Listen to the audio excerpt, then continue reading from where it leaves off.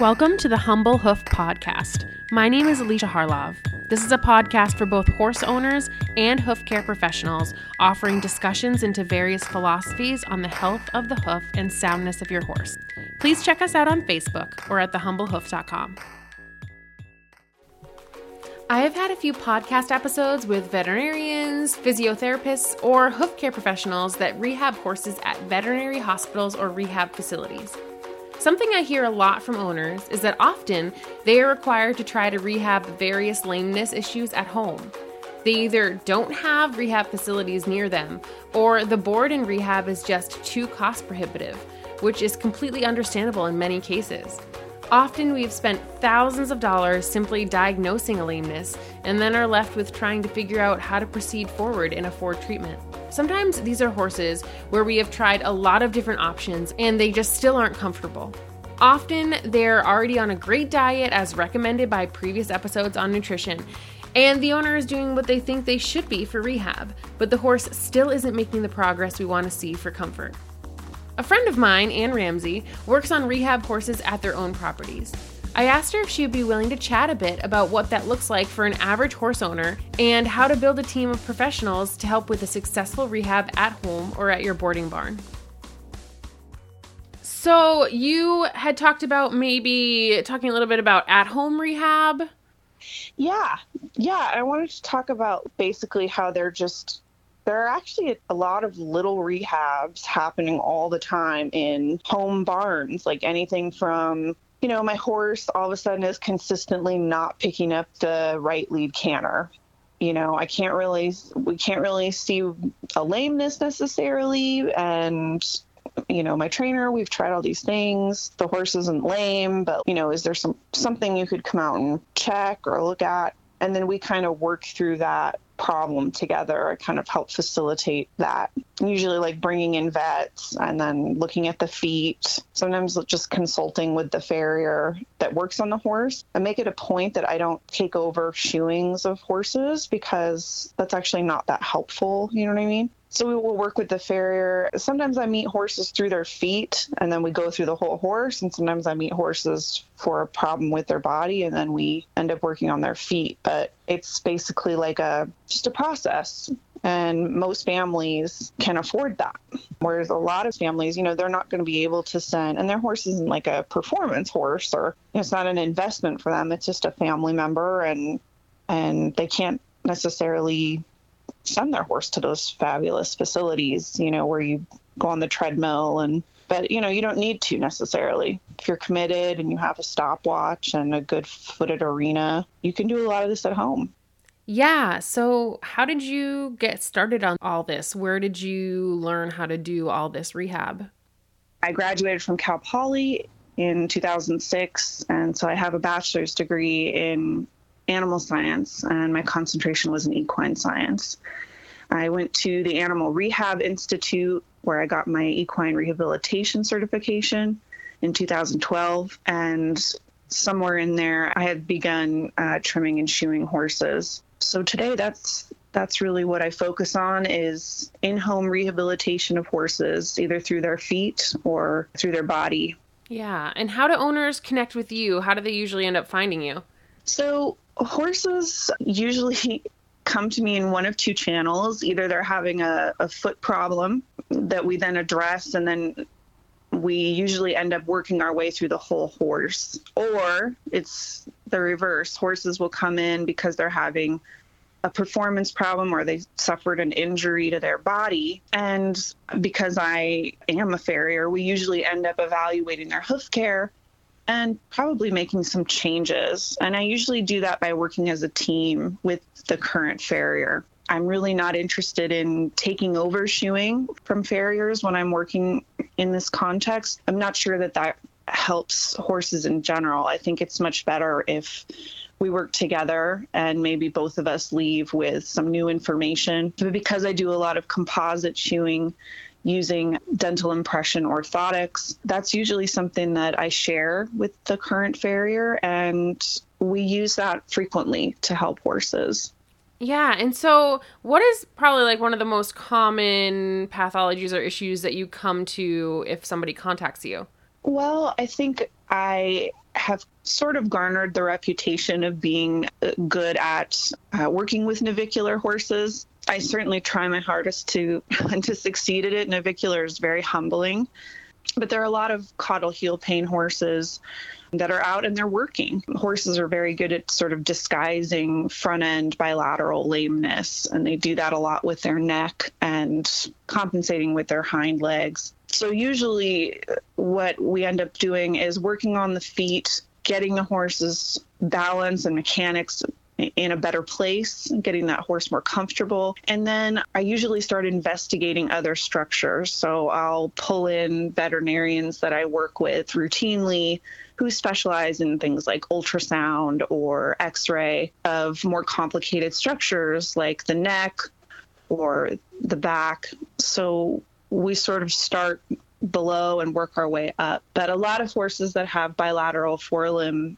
lameness are going to ultimately have problems with their neck. So I'm usually doing body work on the horse. We're working on the feet, and we're sort of going through the horse and getting things diagnosed and treated as we go. And it works well. One thing I am always interested in and want to help owners understand too is things to look for upon initially evaluating a horse's movement when meeting the horse. Since Anne has a background in bodywork as well, I asked her to tell me a bit about what she looks for when she sees a new client horse move for the first time. Yeah, so when you come to a new case, what do you usually do, like the first thing when you see the horse? Is there something that you ask the owner to do in terms of assessment? Sure. Yeah. What I usually do, assuming that the horse is not lame, if a horse is lame, then I really won't work on it until that lameness has been worked up by a vet. And I do that for a couple of reasons. One, I think it's unethical to do body work or any kind of consulting on a horse that hasn't seen a veterinarian when it really needs veterinary care. So that's the first and foremost thing that's important. If the horse is not head bobbing lame, but the owner is reporting sort of a performance problem or like a new behavioral issue, I will come out and look at that horse and probably do a little bit of light body work on it. I usually leave the first appointment referring the horse to a vet so that we can start investigating. But yeah, I watch the horse being ridden. I like to watch the horse being tacked up. And that's because the equipment very frequently is ill-fitting. Saddles very frequently are ill-fitting and can cause horses a lot of problems. I look at their feet. I do a body work assessment where I sort of palpate some of their muscles and some of their structures, particularly the epaxial muscles, which are the top line of the horse. I go through each limb and sort of do a basic assessment of their range of motion. And I take a detailed history of that horse's career and what their current work schedule is. So I do as much investigating as I can to get a clear picture of that horse and then make a plan that's going to facilitate that animal getting good care. And then I usually request that we have a veterinarian involved. Something I've really taken away from the last few interviews for the podcast is the importance of body work. Oftentimes, sore feet can cause a myriad of compensation issues in the soft tissue and muscling over the body, and hearing Anne mention some of the correlations made me realize just how helpful bodywork can be during rehab. Yeah, and say you find an issue, how do you determine if the primary cause is a hoof issue where, composite shoeing or trimming or something would help, or if it's a body issue that's causing a hoof issue, or do you really bring the veterinarian in to sort of help with that diagnostic? Yeah, so I would say that it works both ways. So a lot of the vets that I work with routinely will bring me in because they'll say, hey, I think there's a farrier issue here, or I think this horse would benefit from some body work. And I try to do the same thing. It's about honing a skill set. And after 15 years, I've seen a few thousand horses. So you start to get a sense of where the primary issue might be. And you can make suggestions that are then followed up on. I tend to do what most farriers do with feet. I come out and I assess the caudal foot. I look at the digital cushion, the lateral cartilages. I look at the overall balance of the foot. I might use hoof testers. And if I can make a horse soar by using my thumb in their caudal foot area or using hoof testers in the toe and just assessing the general balance, then that usually is enough of a clue that I'll want to investigate what's going on with the feet. And I'm pretty keen on using x-rays for farrier films. And so we'll start there. And again, when you do this job for a long period of time, you start to realize that certain things go together. For instance, if a horse has negative palmar angles in the hind limb, then I know when I palpate the whole pelvic limb and the croup, the SI area, the medial glute, I'm going to find some soreness in those muscles and in those joints within the reciprocal apparatus of the hind leg. So what I'll usually do is say, hey, let's make a plan to get these feet x-rayed so that we can really accurately correct the negative palmar angle. And then once the veterinarian is involved, then I'll begin some body work. And once the horse is sound and better able to work, then we'll work with targeted conditioning exercises. So really bringing the horse back into work, getting that horse into a safe and secure work routine that's consistent and stable. So that's usually what ends up happening. Yeah, and I think what you do is so great because I don't know many of my own clients that would be able to send their horses either to a veterinary hospital to do, some intensive rehabilitation there or a, specific rehab boarding type facility. And I am always trying to find ways to better rehab horses in their own home environment. Do you find that this is, just as successful in the approach that you take as opposed to like sending them off somewhere? Absolutely. I have been to large equine rehabilitation facilities, and they're incredible. The work that they're able to do with horses there, with swimming, putting horses on the treadmill, on the water treadmill. It's wonderful stuff, but it is out of the reach of, I would say, most families who have a horse that they ride and love and even really require some serious performance out of their horses. I mean, I know a lot of people who ride and compete in 3-day eventing, people that do high-level dressage, show jumping. So people in middle-class families are still doing a lot with their horse, still requiring a lot of their horse, but it's on a smaller budget. And so rehabilitating your horse at home by gathering a group of professionals to work as a team is very effective. I think you get just as good a result, and it's obviously less stressful for the horse in some ways. They get to stay in their own home environment. So I think it works really well. It's a very good option. And the other thing I would say is that rehabilitation is kind of a broad term. There are a lot of little rehabilitations going on in horse barns all the time. Sometimes horses go through short-term periods of lameness, gets worked up, diagnosed, and then the horse returns to work. Sometimes horses are just having a more minor problem. They may need their saddle reflocked, and that will fix kind of a smaller, maybe performance issue that they're having when there isn't really anything structurally wrong. The horse is just really uncomfortable. So there are lots of rehabilitations going on all the time. And obviously every situation you come to is different. So it's hard to say, in terms of this podcast episode, like what is a path that you would take to rehab your horse, because there's every single horse is an individual. Are there things that you require of owners that they have to do in order to be successful because they're taking on that rehab sort of themselves within that team? Sure. Yeah, absolutely. The owner is really the key to success for the horse. And there is a procedure, kind of an order of operations to having a successful rehabilitation. And there really are a few mistakes that I see owners make.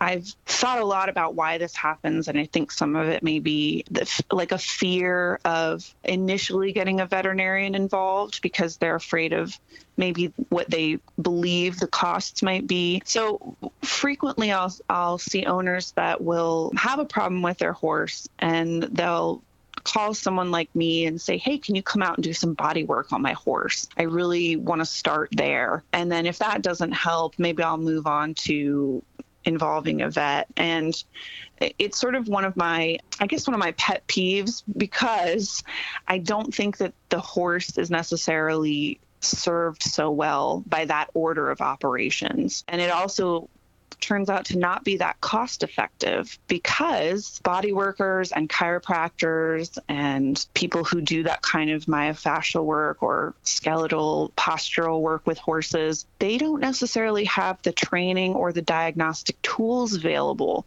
to be able to look inside the horse's body and get real answers. So all of those techniques are really, I feel, much more effective in the context of a working and real diagnosis of the horse. So I would say that the success of a rehab is involving practitioners in sort of an order of operations. And that would be veterinarian first with good diagnostics, followed by checking of the teeth, the feet, the tack and equipment, and then adding those providers on afterwards. And that's the best way to actually save the most money, because you'll have the answer more readily available and you won't be spending time sort of spinning your wheels with an underlying issue that's not being diagnosed. So that's really what I require of owners. And being consistent in following the exercise protocols, following the protocols given by the vet, given by me, and following through with checking the saddle fit, checking the teeth, having the teeth worked on. The owner is really the key factor in whether that horse is going to succeed and get better or not. Right. Yeah. And I know obviously where you are, you have probably a list of people that you can recommend in terms of veterinarians or other people that you can work with to help that horse through the rehab. But if you're, like say you're giving advice to somebody elsewhere in the country or in the world, how can that owner be sure that their team is a solid team that's going to do the best or make the best choices in that situation? Is there any advice that you have for picking a team to work on your horse? That's a really good question.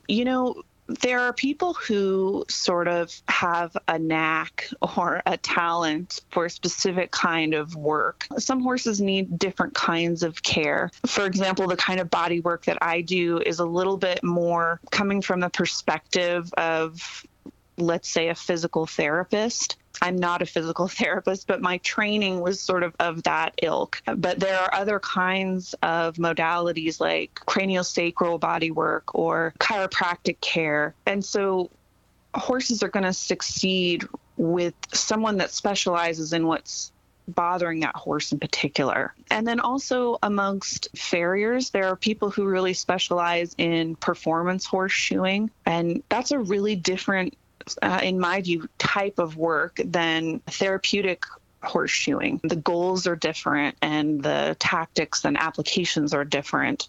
And then when we're talking about veterinarians, there are some veterinarians who really, really focus on internal medicine, who really specialize in treating horses with diseases, horses that have colic. And then there are horses that specialize in lameness, and veterinarians that have very sensitive feel for subtle lamenesses in a horse. And so one of the things that I try to do if I'm sort of the first person on the scene is try to help that client find that team of people that's going to really help their horse. So that's sort of what I do. But if you ask around, and usually if you ask people that live in the area, who is really gifted at lameness, who is really gifted in subtle lameness diagnostics, who's the best performance horse farrier, who's the best at therapeutic shoeing, you're going to come up with some good answers. The horse communities are pretty tight, and we like to help each other. So I would say getting some good referrals is going to be your best bet. Yeah, I agree that a lot of us around the world will try to connect owners with people that can help them. I mean, nobody wants to see a rehab, struggle. So we're going to try to help each other where we can. And do you have a time frame or timeline when you come to see a horse? Do you say, okay, we're going to work on this for X amount of months, or this might take this long? What usually happens in terms of timelines, I have a timeline for myself when it comes to working on therapeutic shoeings, that I'll give myself 3 shoeing cycles to sort of really evaluate, is this horse making progress? And that's where pain science gets involved as well, because pain, if it's been prolonged in an animal, is not something that's necessarily going to go away in an instant, especially if it's been lingering for years. It may take that horse at least 2 cycles, maybe 3, to really start making some progress. I like to see initially the horse walk off better than they were when they came in, or the same. But what we'll do is we'll monitor that horse and just try to achieve these goals. And if something isn't working, then we often go back in and do radiographs again, just to see what's going on with the hoof capsule.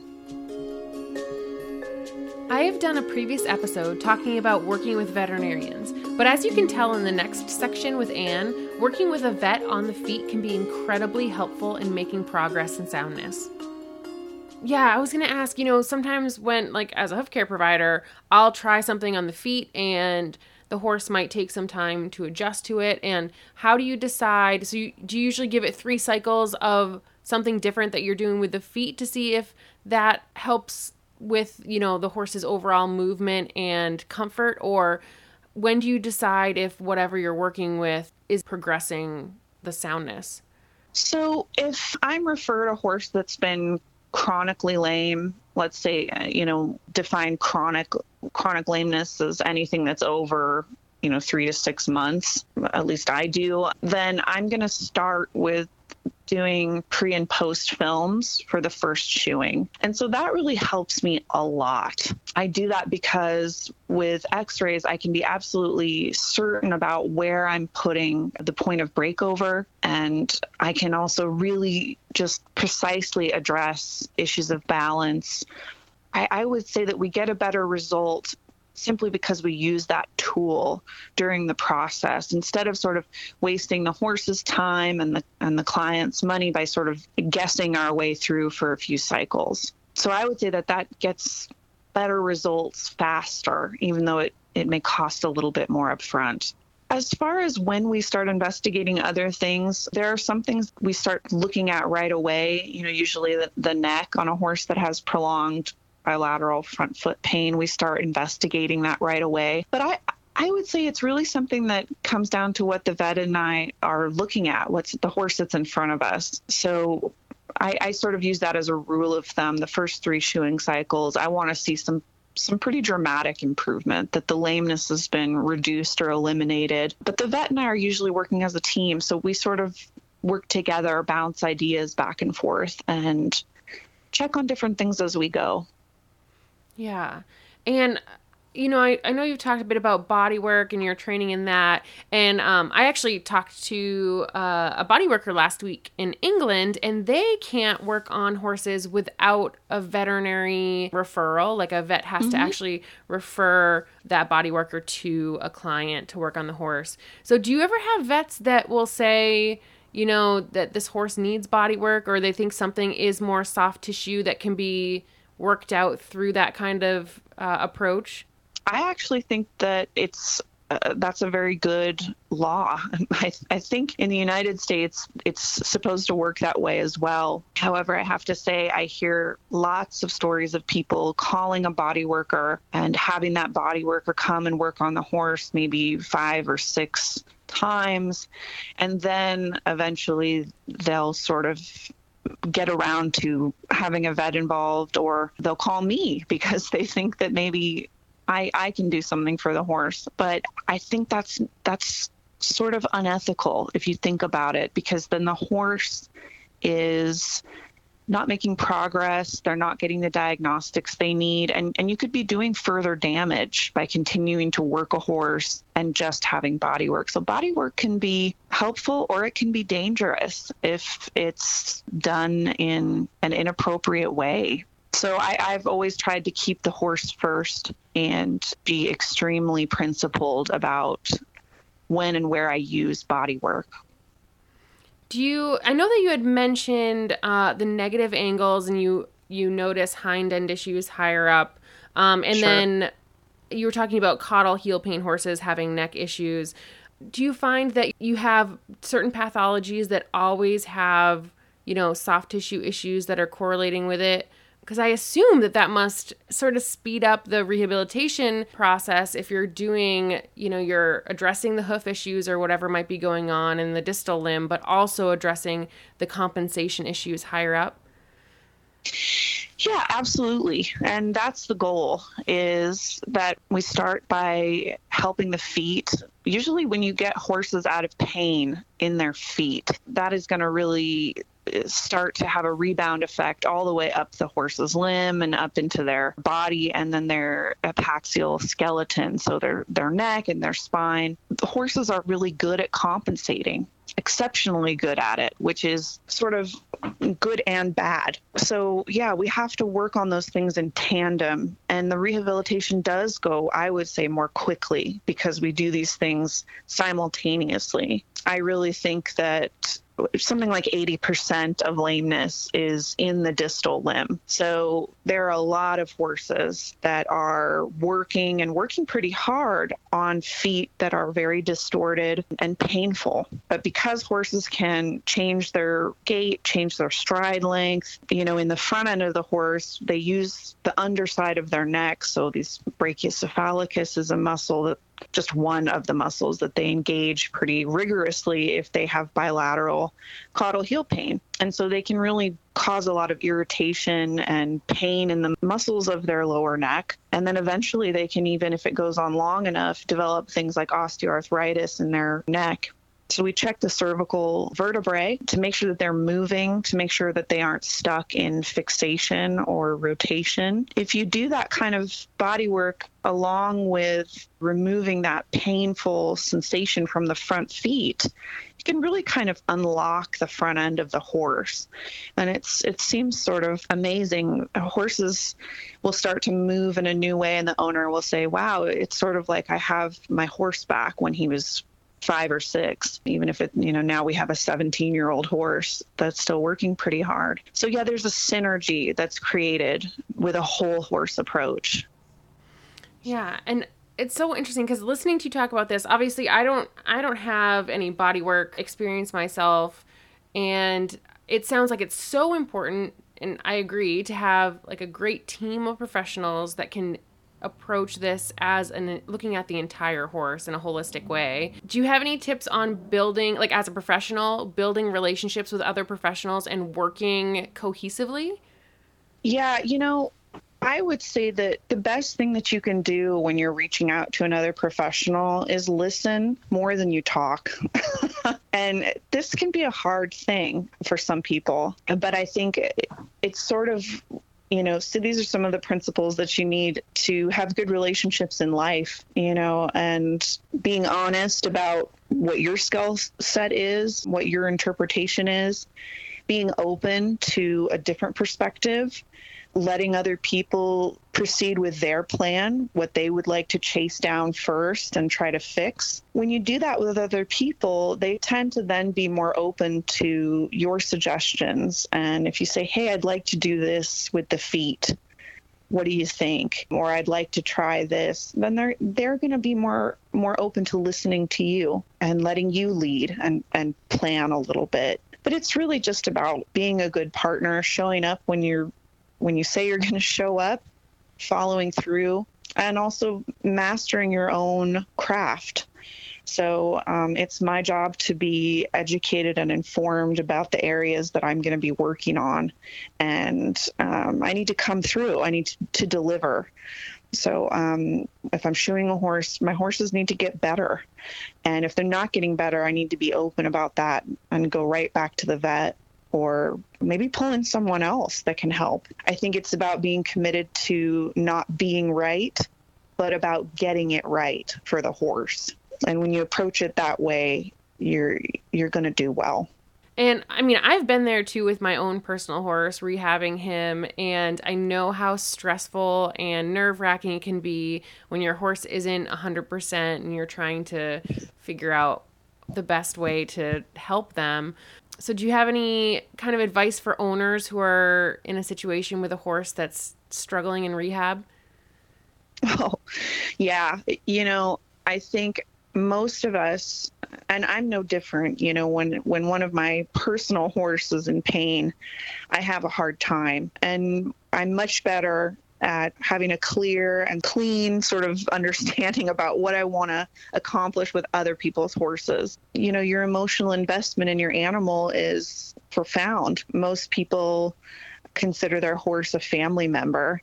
Some people I know have been in longer relationships with the horse they own than maybe their last marriage. So this is a profoundly important relationship, and owners are scared. They're hurting for their horse. They want their beloved animal to feel better. So I would say if you don't like hand holding, or you're not open to a little bit of emotional support for your clients, then probably working in rehabilitation is not it's not going to be your cup of tea. I don't mind that. I understand it. And so I'm pretty open to talking through the emotional part with my clients. I'm okay with that. So I think it's important. You have to support the owner and keep their spirits up that their horse is going to improve. And then also be there for them in the times that horse is not going to get better and they have to make some difficult decisions. But I'm committed. I consider that part of my job. Yeah, definitely.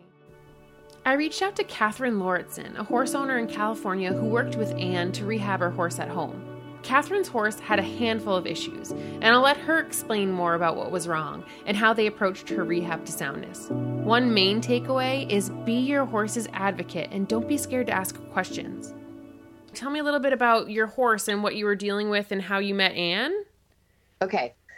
My horse has one of everything, and she is an extreme rescue. It turns out she has bad navicular, pedal-osteitis, and a tendency to get a negative palmar angle. And I brought in Anne. And so Anne was amazing because this was a horse that would have such bad days, like good days, bad days, that I was literally thinking I'd have to put her down. Like three-legged, hopping on one foot, can't turn. And Anne came in, and the first thing she wanted to do was another set of x-rays so that she could look at her coffin bone and the angles of the bone. And it turned out, yes, she was very NPA. So she took a very different approach from any farrier I've ever worked with, where we had that x-ray person right there. And she goes, okay. And she's very methodical. And she sat and she just looked and looked at it. And she goes, I know what to do. And then she got in with her assistant, Audra, and they did Eponas with dental impression material and used the glue in a way to get that coffin bone at about, I would say 1 or 2 degrees. So we also took x-rays again, medial and lateral, to confirm that what she thought she was doing, she was doing. Because in her words, she's like, I don't want to land it without x-rays. And so she did, and we were all really happy. And so the funny thing was, we had done video work before, because I do video production. So we had done some shots of the horse before we did any corrections. And you can see her really bad in the turns. Like, she just did not look happy. And then we walked her off, and and at first she had to think about it. Like, my mare is very protective. And she was kind of like, wait a minute, and you could see her just getting better and better. And within 13 minutes, she looked almost sound. Wow. Yeah. And, apparently Anne sent the video off to Monique at Epona. And she goes, I can't even use this. Like, no one's going to believe it. Like, it was that level of good. So I didn't believe it either. And I just kept taking videos. So it was like, one day later, she was even better. The next day, she was better. And she was really good for a good long time. But we did that x-ray and then go ahead and do some work and then x-ray again, 3 shoeings in a row. So it wasn't a one-off. It was like 3 shoeings in a row. And she maintained her soundness. I cannot say enough about the way Anne approaches her work. I can't say enough about her level of caring. I mean, because she was texting me every few days, like, how's she doing? So I don't know if you had any comments on what it was like working through soundness with your horse not at a rehab facility. I would do it totally different if I could turn back time. And in the beginning, what I did was I approached problems as it unfolded and as they happened. So it was, well, her feet look bad, so now all my focus are going to her feet. Well, it turns out the horse had so many different things wrong with her. If I could do it again, I think I might go at it as get a vet out and do everything. Like, get all the blood work done now. Get all the x-rays on her feet. Get the x-rays done on her feet now. Get your body workers now. Like, get everybody to weigh in and look at the whole horse as opposed to the miniature problem that you're seeing right now, because there's always something behind it. I spent a lot of money and a lot of years peeling back that onion and trying to figure out, and it really took me 5 years. I think if I had insisted, like took her to UC Davis and said, do everything, because she also tested positive for EPM, like 70% of horses do in America. If I had screened her kind of for everything, I could have dealt with everything at once, as opposed to now we're just looking at navicular. So anyway, long story short, to save money and to save, in quotes, time and effort and stuff, I really kind of only looked at what was in front of me that was a problem. And I think if I had done EPM testing first, Lyme disease first, tested her for IR first, tested her for Cushing's now, like do all of it, like throw the whole thing at the horse and spend the money, because you're going to spend it anyway. And if you have one of those really complicated horses like I do, you're going to spend it anyway if you keep the horse. And was there anything that you as an owner had to do, any kind of daily care that was different because you were working with a lame horse? Yeah. Well, we did a lot of nutritional support. Boy, we did at one point TENS units. We did shockwave. We did the kind of ultrasound that an owner can do. I bought, red lights and did that. I mean, I was doing stuff every single day at home. So Diane Isbell was the vet for the tendon, and she completely ruptured her tendon, which we regrew. Like, wow. We grew it back. But it was an everyday thing. So I was switching modalities every day. And my opinion on it was, well, I'm not riding. I just want to spend time with her anyway. So I'd go to the barn and, one day we're doing red lights and the next day we're doing the TENS unit. My thinking was, some of these things aren't proven, but it doesn't matter to me, because if one of them works 5%, then I'm 5% ahead. But I did a lot. And I did it at home because, there's no way I'm going to send that horse to Davis or to a rehab facility because of the money. In the end, you're going to probably be doing a lot of what they do at the hospitals. You're going to hand walk. You're going to, if they do cold therapy, you can do cold therapy. There's a lot you can do. And don't forget about time. Time is one of the greatest healers. You can absolutely do it. And you know what? I have one more thing I could add, and that is, if you're going to be your horse's advocate, which you are, and if you care enough, get online and do the research. And don't be afraid to ask your vet or your farrier questions. Because what I found going through the wormhole, and believe me, it's a wormhole, is vets have different opinions and farriers have different opinions. And in the end, it's going to be you that makes the decision. So you're going to have to be educated about that decision, and don't stop. Just keep going. I always say that I'm slightly more hoof obsessed than the average person, and chances are, if you're listening to a hoof care podcast, you are too. So we should probably be friends. Feel free to find me on Facebook or email me at thehumblehoof@gmail.com.